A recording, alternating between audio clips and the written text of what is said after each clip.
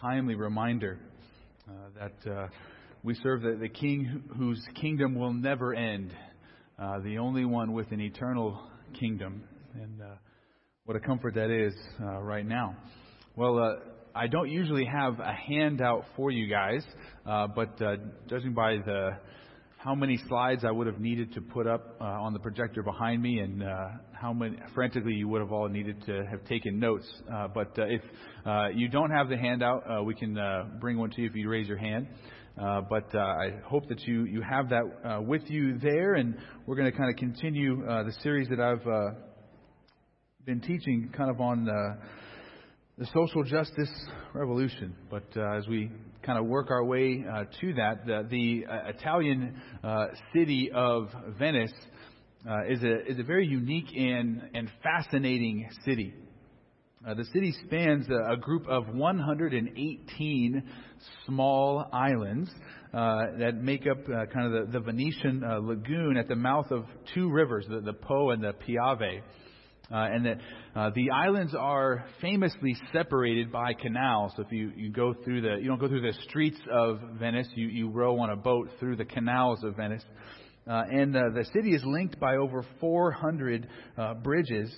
And because it's built on a lagoon, the Venetian architects, those who were building a city there, they had to develop a way to build upon sand and mud. And so what they did is they developed this technique where they would take these large wooden poles that are about 8 feet long and about 10 inches in diameter. And they would drive these poles into the mud. Deep down, and then once these poles were embedded into the mud, they would take other pieces of wood, planks, and set them horizontally on top of these vertical poles, and then they would put a couple layers of stone. And then, after that foundation had been laid, then they would start to put together or build whatever building they were going to put on top of that. And most of the original foundations are still there today, about 600 years after they were originally built. And what's amazing is these wooden poles, you would think that they would deteriorate over time, but because they're not exposed to the air, they're just embedded in this mud, they don't deteriorate. But there are some other issues that the city of Venice has because what is taking place is that gradually the city is sinking down into the mud. And it is descending at a rate of about 2 millimeters per year.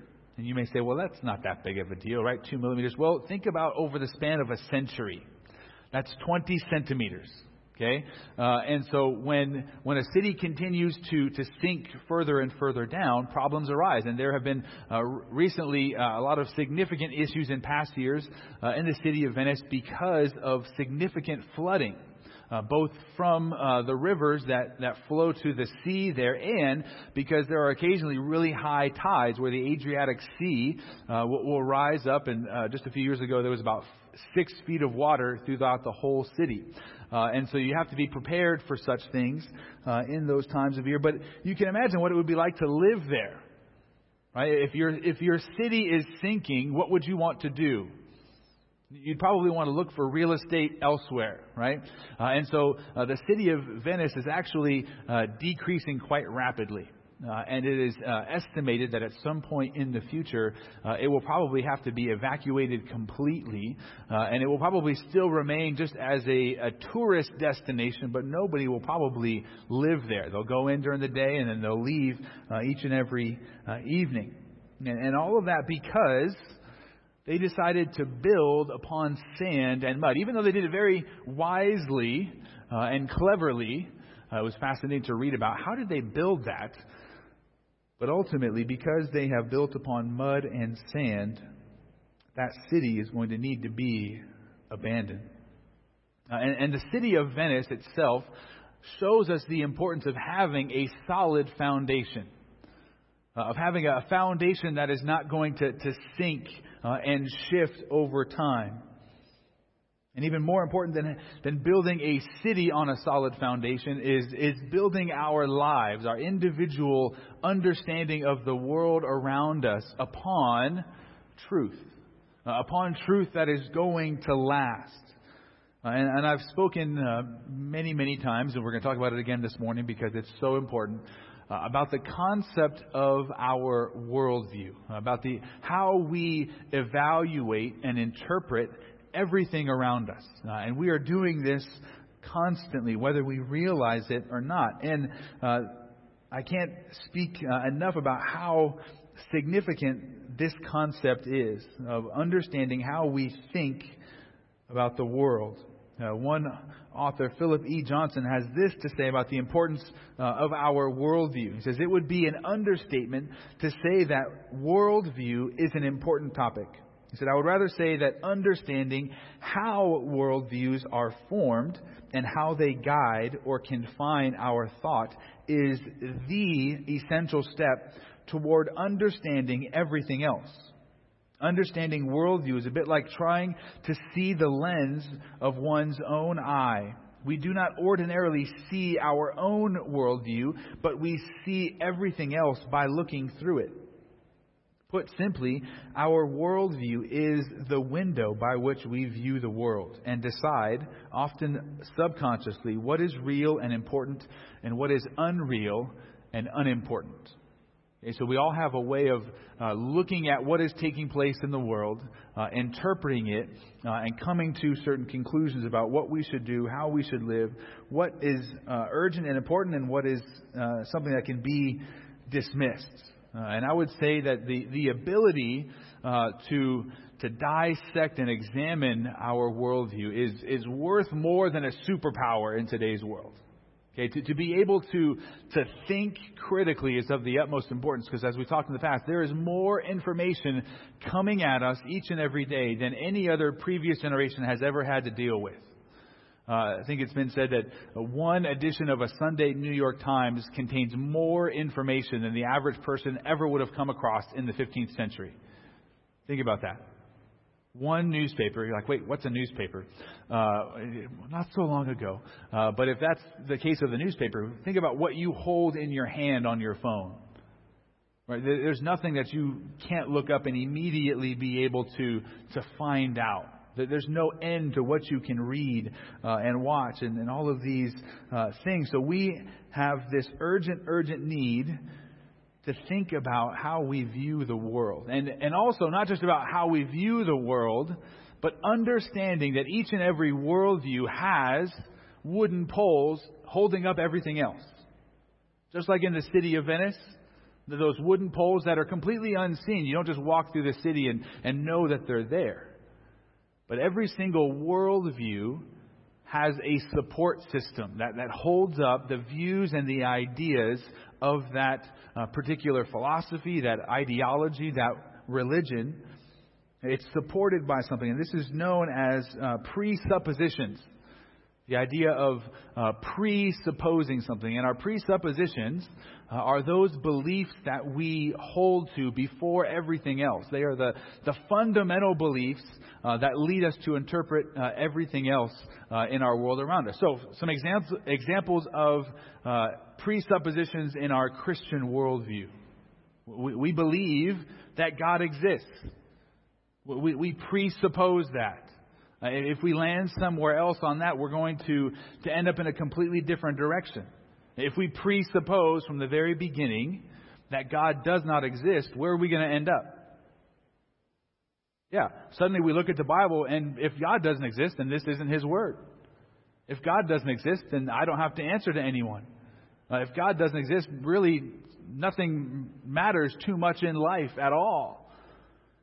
Again, so understanding our presuppositions is of the utmost importance because one little belief sets us on a trajectory.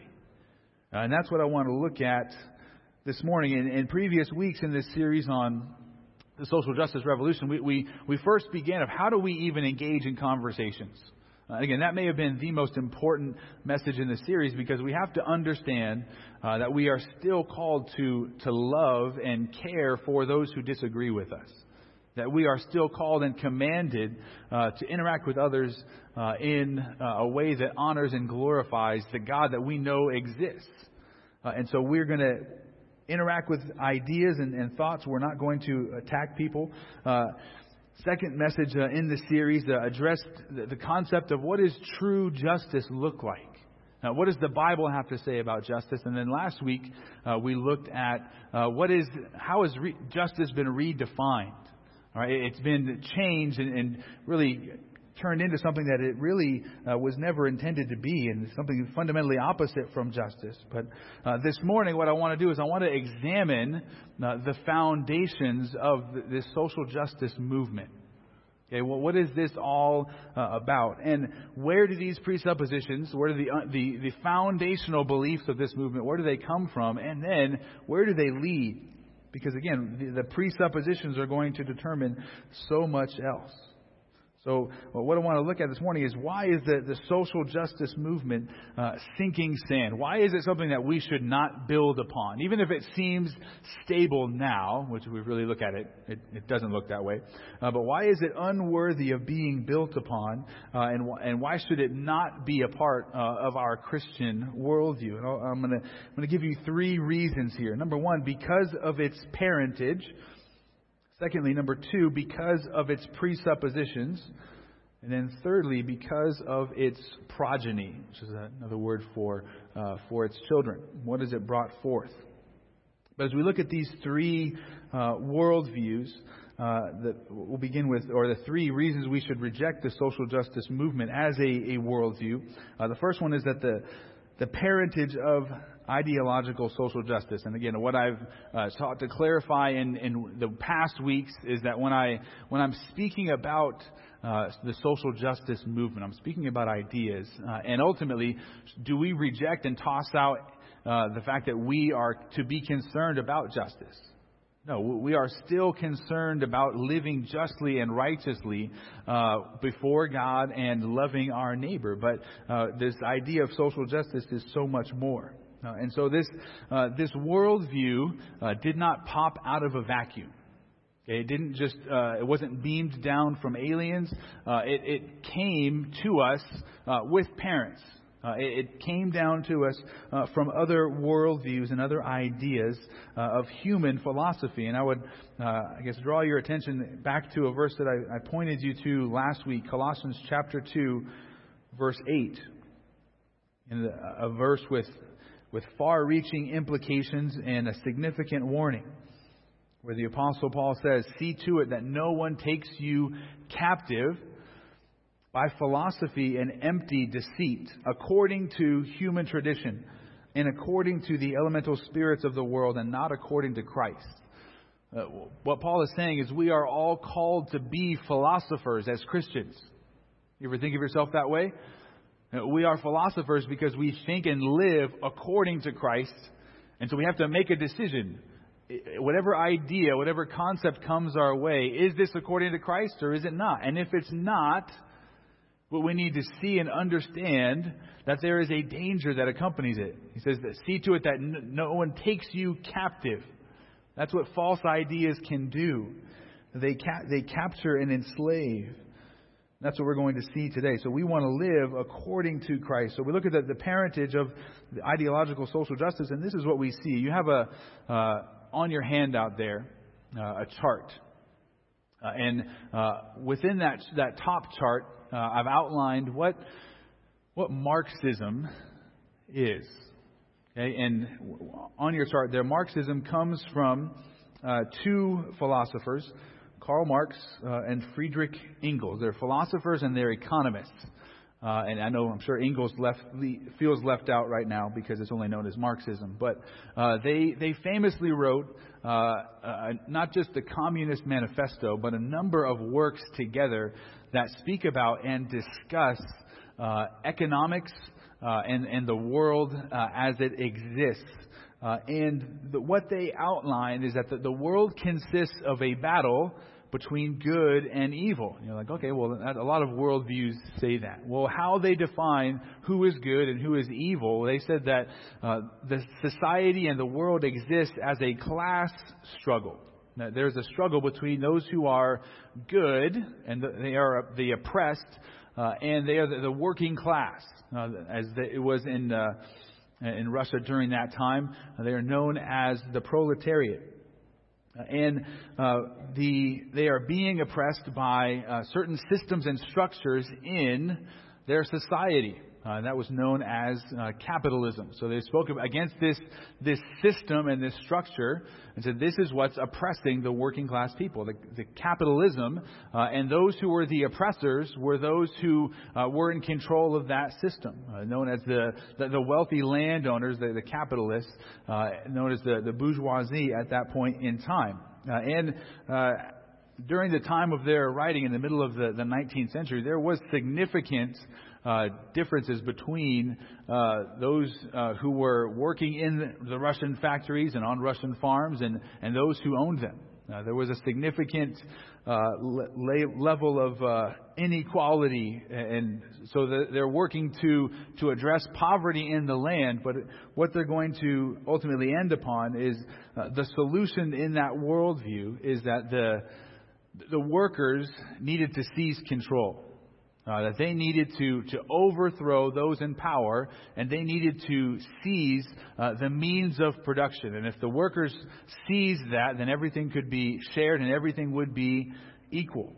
And so that's the idea behind Marxism. And then about 100 years later came another system of thought that's going to be really important. It's going to kind of play into this whole movement. That's known as postmodernism. Just by curiosity, how many of you ever heard that term, postmodernism? Okay, and as you probably know, if I were to say, well, what is postmodernism? You'd probably say, I can't give you a clear answer. Right? It's notoriously hard to define, and that's intentional because postmodernism changed how we view the world, and ultimately postmodernism questions everything. Because as we're seeing that little chart, and that chart comes from a book that I've mentioned in the past that I highly recommend, and it's footnoted there in your notes from Scott David Allen.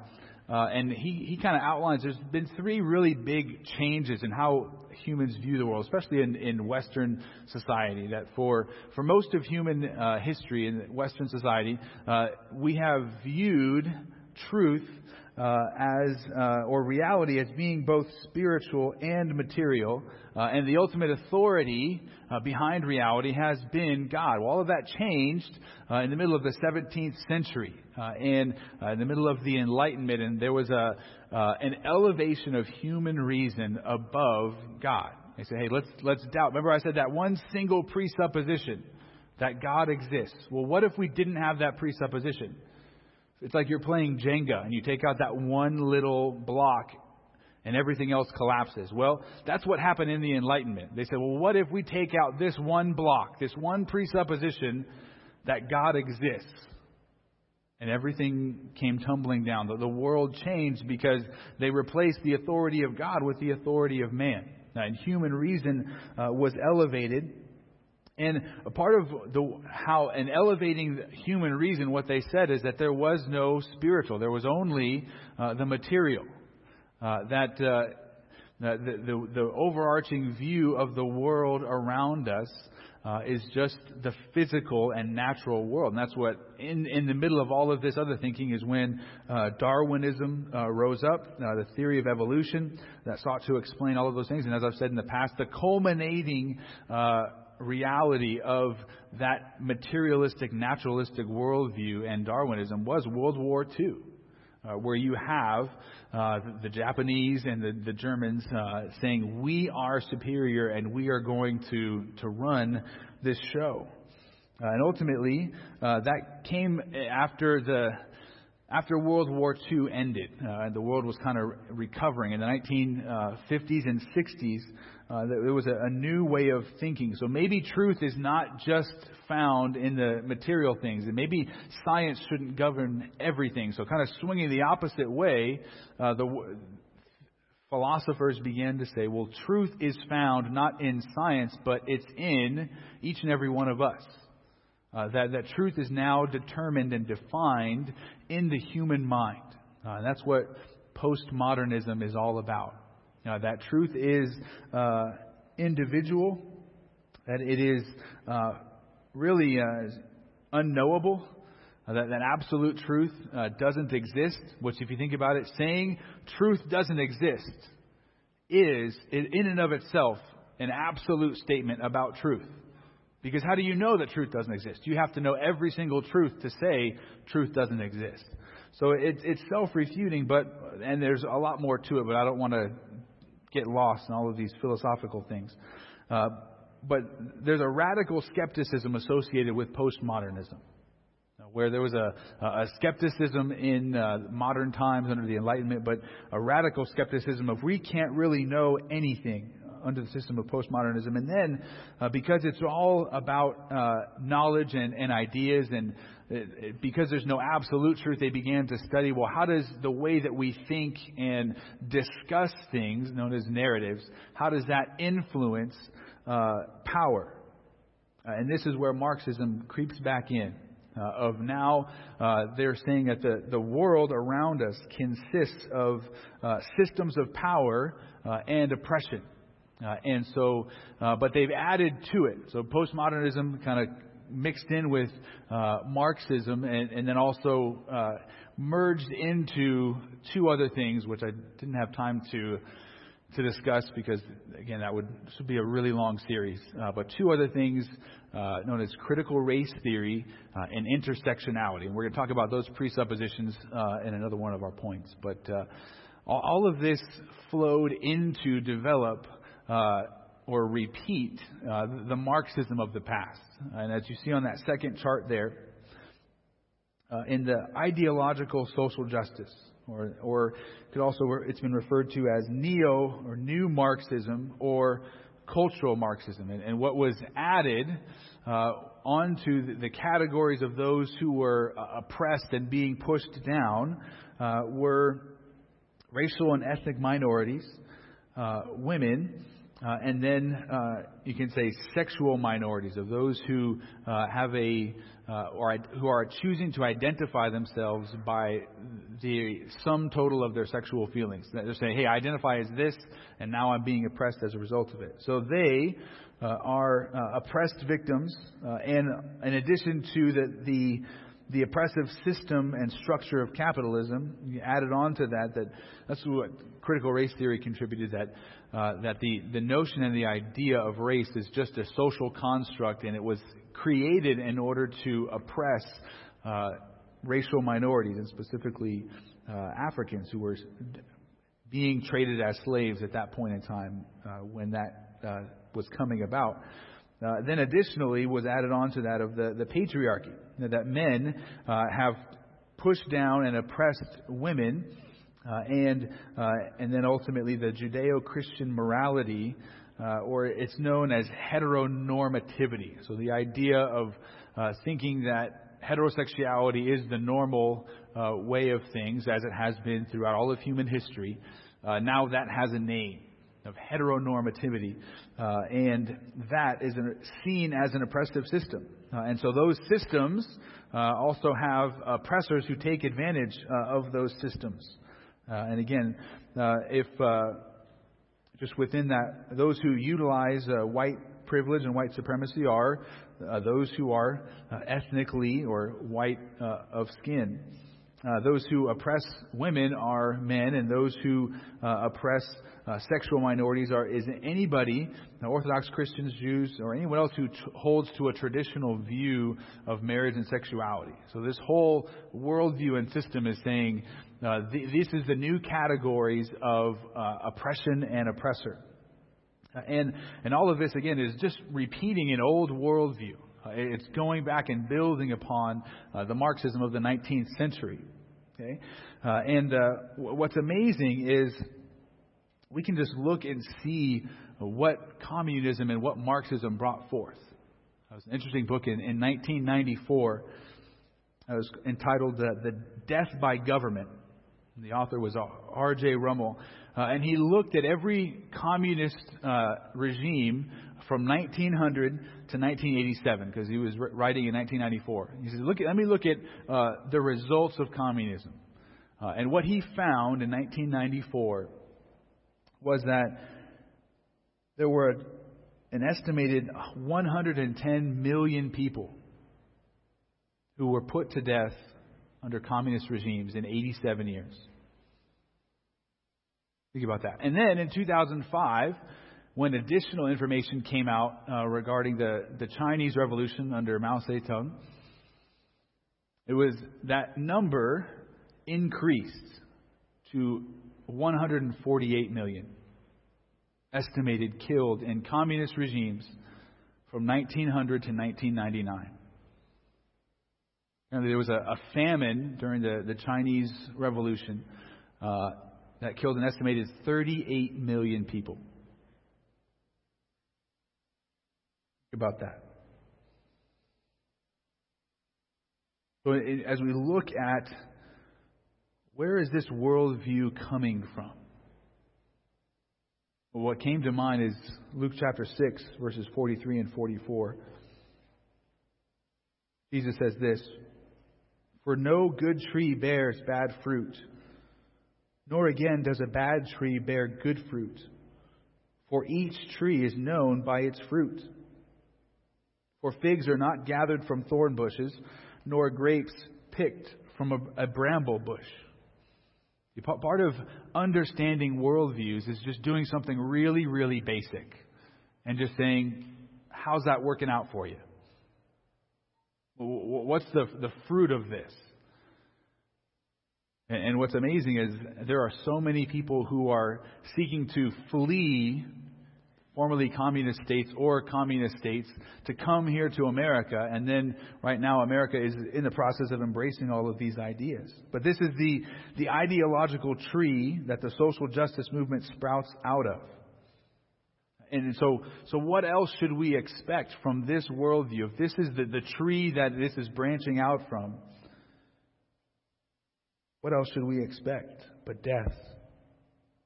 Yet these ideas have been repackaged and rebranded, and they're being widely accepted in our community, in our culture right now, and even in the church. Again, I'd point back to Colossians 2:8. "See to it that no one takes you captive by philosophy and empty deceit, according to human tradition, according to the elemental spirits of the world, and not according to Christ." When we see that everything associated with a particular set of views is completely and thoroughly unbiblical, it needs to sound the alarms. And if this is the ideological tree that the social justice movement, it would also be worthwhile to say, okay, if this is the tree, let's look at the roots. What is it that gives this tree life? So I want to lead to the second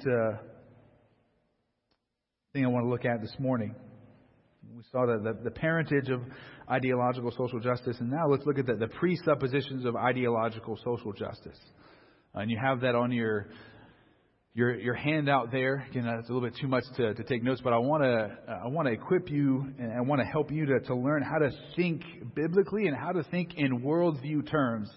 So as you look at that chart, along the left-hand side, there are big topics. Big worldview realities that any time a discussion of any one of those things comes up, we need to have a little bell that chimes in our heads that says, this is much bigger than just this little topic. This has to do with how I see and interpret everything about the world around me. So the worldview aspects of reality, knowledge, ultimate authority, human origin, human identity, human suffering, salvation, morality, meaning, and destiny. All of those are worldview topics. So I want to sprint through this with you. But ultimately, I want to look at what is it that this movement of ideological social justice, what do they say about each one of these worldview areas? And then also, what does Scripture say? And you see that there in the column. So regarding reality, how is reality defined? Again, in ideological social justice, owing to postmodernism, the human mind is what defines reality. That's your truth. It's not my truth. Right? All of you, we see and hear this constantly. Most notably, in 2016, after President Trump was elected, what was the famous phrase that everybody was saying, or many people? Not my president, right? You're like, well, I understand what you're saying, but he's still actually the president. If you're a U.S. citizen, he is your president. But I understand that. But the reality being defined in the human mind contrasts to what do we see in Scripture? What does the Bible presuppose? Genesis 1:1. We don't have any arguments for the existence of God. What are we told? In the beginning, God created the heavens and the earth. God's existence is a presupposition. And then he says, okay, God, this almighty, infinite being, created the heavens and the earth and everything in them and all that they contain. That the God of Scripture is the definer of reality. That's what we see in the biblical worldview. We don't get to determine reality. He does. Secondly, and this is really, really important, the concept of knowledge. How do we know what is true? I'm going to give you a fancy word here. The study of where we get knowledge and what is knowable is called epistemology. Okay? It's really important in our culture right now because in ideological social justice, the notion of objective truth, reason, logic, and evidence, arguments, all of that is discredited. And so what they say is those are tools of oppression.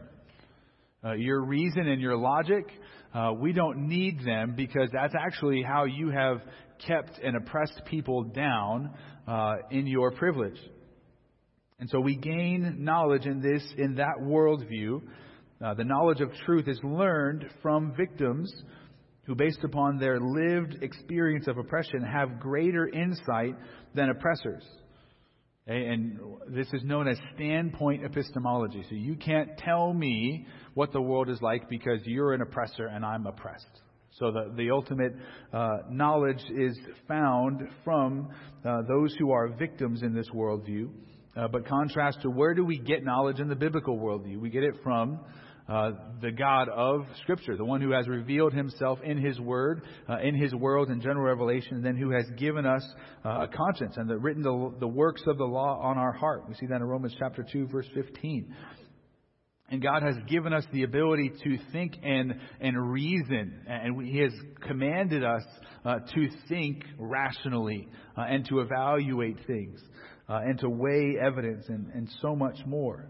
So knowledge comes from reason and logic and discussion and weighing evidence in a biblical worldview. Ultimately, connected with knowledge is the idea of authority.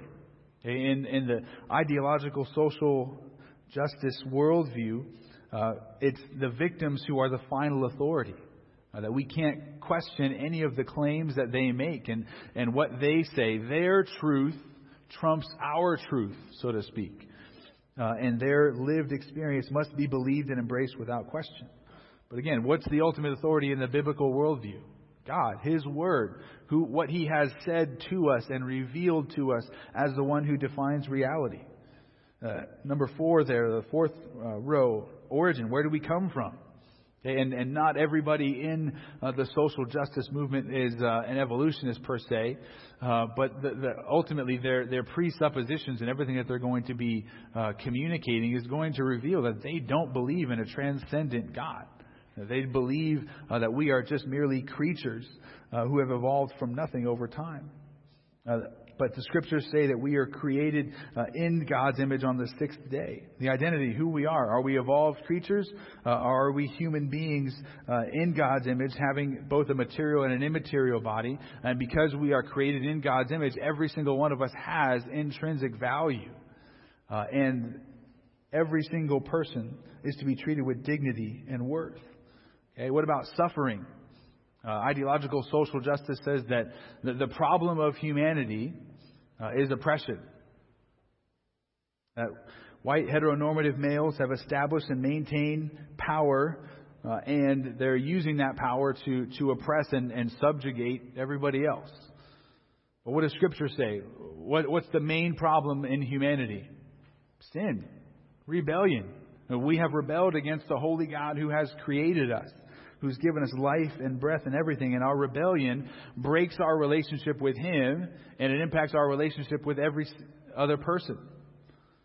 And now we live in a world cursed by sin. So what's the solution to humanity's problem? Well, in the social justice worldview, the only solution is a complete overhaul. It's pushing the reset button, because they're going to say that the world is fundamentally rotten to its core. That these oppressive power structures and systems and institutions, they need to be deconstructed. They need to be torn apart. Ultimately, in the biblical worldview, the solution is not rip everything down. The solution is look to Christ. Turn to Him in faith. And all who look to Him in faith, everyone who trusts and believes in His birth, His life, His death, His resurrection, we are reconciled with the holy God that we have rebelled against. And then we are given the power and the ability to reconcile with others. How can we be saved? It's interesting, in the social justice movement, there's really two categories of people. Okay? Now, there are those who are victims, those who are the oppressed, and there's no need for them to be saved. Like there's no need for salvation for them, because they haven't done anything wrong. They are only oppressed. But those who are the oppressors, they are guilty and can never be fully pardoned. There's no hope of forgiveness. You can never do enough.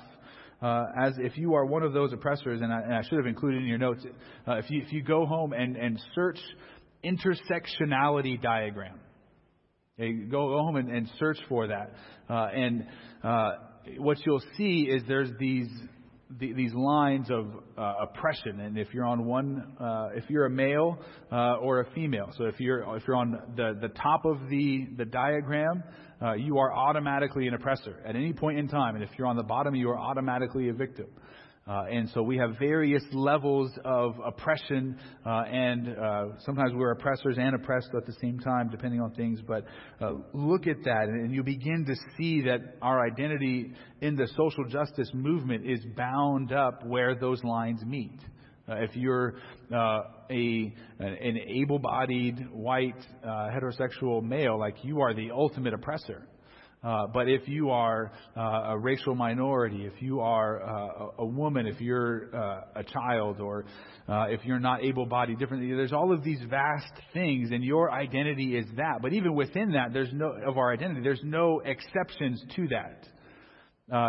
The individual and the universal get swallowed up, and you're only what your group is. There's no exceptions. Ultimately, jumping back in, looking at morality, what is our primary moral duty? Well, in the social justice movement, it's to stand in solidarity with, protect, and defend the oppressed, the women, people of color, sexual minorities. But as we've talked about the last few weeks, biblical justice, true justice, is living rightly with God and our neighbor. The Bible says our morality of how we're to live is to love God with all of our heart, soul, mind, and strength, and to love our neighbor as ourselves. And if we are carrying out justice, which we all do, again, commutative justice is living rightly with God and neighbor. And distributive justice is when we dispense or distribute justice as an authority, we do it righteously and impartially. Closely connected with morality is meaning. How do we find meaning in life? Well, in the social justice movement, you're constantly trying to deconstruct and take things apart. All of these systems of oppression, your life mission is to take all of these apart and in order to pursue and build a more equitable society. But in the Christian worldview, we strive to glorify God in everything that we do. Again, we're to love God and our neighbor faithfully for His glory. And then, ultimately, destiny. Well, why is destiny important? Because if you do not believe in a final judgment, if you don't believe in God, and you're looking around at the world and you're seeing all of this injustice, and you don't think it's ever going to be addressed, then you're saying, hey, I have to address this right here and right now. I have to take vengeance and justice into my own hands to accomplish it. But in the Christian worldview, we don't have to right every wrong right here and right now. Who are we commanded to leave that to? To God. Vengeance belongs to Him, and we believe in a final, perfect judgment on the last day. All of this is so important, and I know that was a ton of information coming at you. Right? Drinking from a fire hose a little bit this morning. But I'll give you a little illustration of this. In a well-known book, White Fragility, the author, Robin DiAngelo, she's a racial sensitivity trainer. So she goes into workplaces and talks about racial issues. And in her book, she repeatedly makes this point. She would say, we must continue to ask how our racism manifests, not if. Okay? So she doesn't want us to ask if this is true. She just says, how is it true? And it seems like, that's not that big of a deal. Like it's a subtle shift there, but it is of the utmost importance because it's a worldview assumption.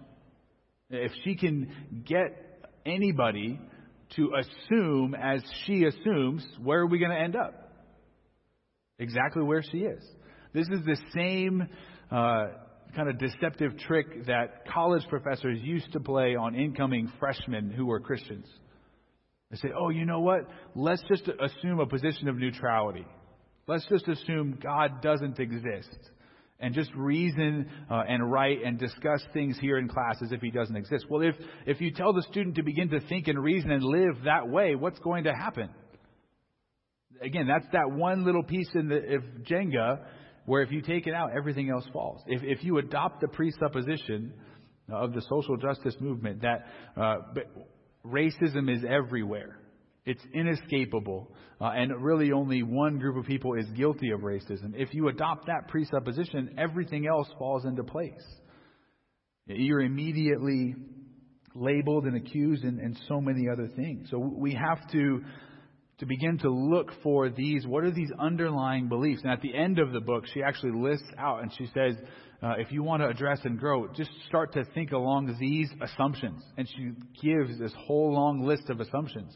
Basically, just adopt everything, all of these, and you'll begin to grow. And reading the long list, again, it didn't have time, edited for time, but it's remarkable if she's just saying that, begin to think this way. And again, we have to guard our hearts and minds. Well, we have to begin to say, that's a worldview assumption. If I begin to think like that, I'm going to end up where they are. We have to begin to see that. It's a big difference of if something is true versus how is it true of you. It speeds past the acceptance and the evaluation of is this actually true. We have to look and be on guard against this. We must reject the presuppositions of any other worldview. We can't incorporate in other presuppositions because ultimately those presuppositions will undermine the Christian presuppositions.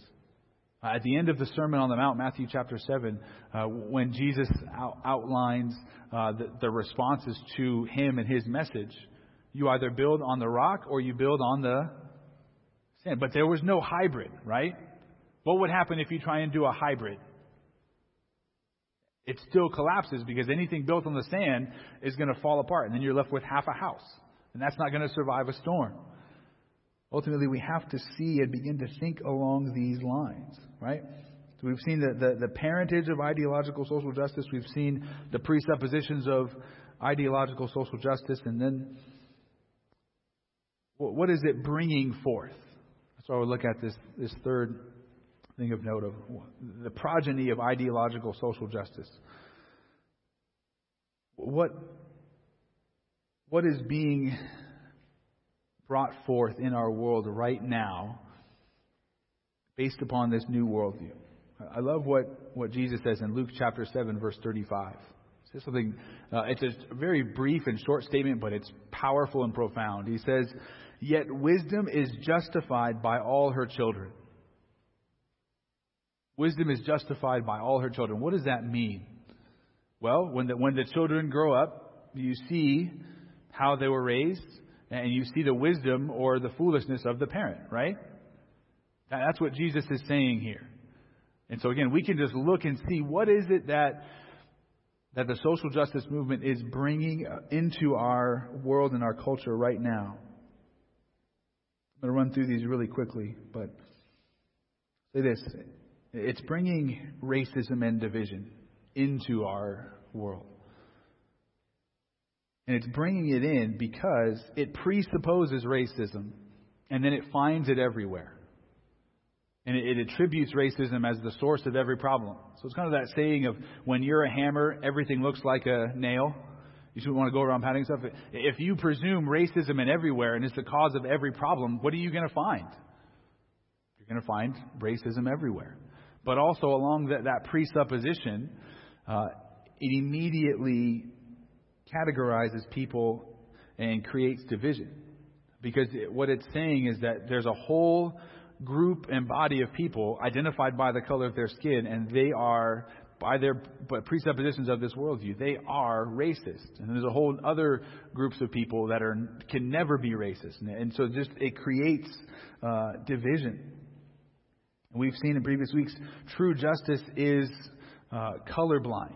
That it's impartial. We don't look and evaluate, judge people based upon the color of their skin. But in this worldview, even if you said, "Oh, I'm colorblind," though what's being said is that you are racist, that you're refusing to acknowledge your racism. So much more. It brings racism. It brings division. It brings anger and bitterness. Hey, if you're divided up into the categories here, you are either said that you are an oppressed victim, and you start to say, "Oh, yeah, I feel oppressed." And so if you're constantly told that you're oppressed, how are you going to feel? If you're constantly told you're being oppressed and that person over there is oppressing you, what feeling is that going to create inside of you? Anger, animosity, bitterness. Immediately having those categories sets everything on edge. And ultimately, as I said, there's no forgiveness. And really, the Bible and biblical Christianity is the only worldview that proclaims forgiveness. Worldview also produces villains and victims. And if you're in either of the categories, as I mentioned before, there is no salvation. Because if you're a victim, you don't need salvation. And if a villain, there's nothing you can do to get out of that category. That's been forced upon you. And it removes salvation from both. Because if you are a victim, then you're not responsible for anything. Everything else has been placed upon you. What this also brings is broken families. One of the... Back at the end of June, I was watching something on ESPN. There was a little video snippet. They had these two professional football players on, and they were discussing what the NBA was thinking about doing for the NBA season that was going to resume in July. And the question was asked: should the NBA do all of this Black Lives Matter advertising and advocating on the court and on the jerseys of everything, and it was really interesting. So I'm like, oh, this is a great question. And one of the football players, his name is Marcellus Wiley, and he's no longer playing, but he said, I don't think they should do that. And he's an African American. He says, I think there's things that need to be addressed in our nation, but I've been battling this. He said, I was born in 1974. Like, I've been battling this much longer than Black Lives Matter has.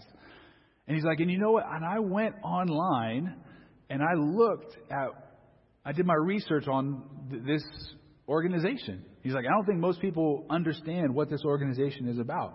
And he's like, I can't get behind them as an organization because part of their mission statement, and it's been taken down now. They used to have a page on their website that said what we believe. And this is a portion of what it says. This is what they were standing for. He's like, it said, we disrupt the Western prescribed nuclear family structure. requirement by supporting each other as extended families and villages that collectively care for one another, especially our children, to the degree that mothers, parents, and children are comfortable. So the idea is one of those systems of oppression is marriage. And Marcellus Wiley is like, first and foremost, I'm a husband and I'm a father. And I've seen the carnage that comes from broken families. And all of the research and evidence points to this is devastating. And so he's like, I can't get behind this. And you need to leave room for people to disagree with this, because there's so much more to it. And so it's amazing that was on ESPN, the things that you find, right? And so that's one of the things that's one of the aims of this, to deconstruct, to take apart the nuclear family. Because if you take apart the nuclear family, who gets to raise children? The state. And they get to influence and teach what's right, what's wrong, what's acceptable. So much. Ultimately, this movement also, as I said, the only acceptable solution is vengeance and revolution. What's being called for now is not a recalibration, but a complete overhaul of the system. And it's fundamentally different from anything and everything that has come before it. And so we have to be concerned, and we have to understand what is taking place. We need to be wise as serpents and innocent as doves. And I know this was a lot of information coming at you today. But I want to equip you to be able to have conversations. To be able to say, you know what? I think that we do need to address injustice, but I can't agree with this other belief that you have. I don't think the answer is to throw a grenade into the family. I don't think we need to deconstruct the family. I think we need to strengthen families. And here's why. We need to be able to have conversations about these topics in a way that glorifies God and honors Christ and speaks truth into the world around us. And ultimately, we can't have any part of a worldview that is so deeply rooted in human philosophy. And I hope that came across clearly this morning, of looking the thoroughly unbiblical presuppositions, and encourage you to begin to think along those lines. What are my presuppositions? Am I allowing Scripture to inform everything that I'm believing, everything that I'm teaching my kids, everything that I'm saying to friends, neighbors, co-workers? Scripture has to be the foundation. Even as we speak about these things, and I've said it in the past, we have to be careful how we speak about them. If you have your Bibles, just turn with me briefly to 2 Timothy chapter 2. Wind down with this.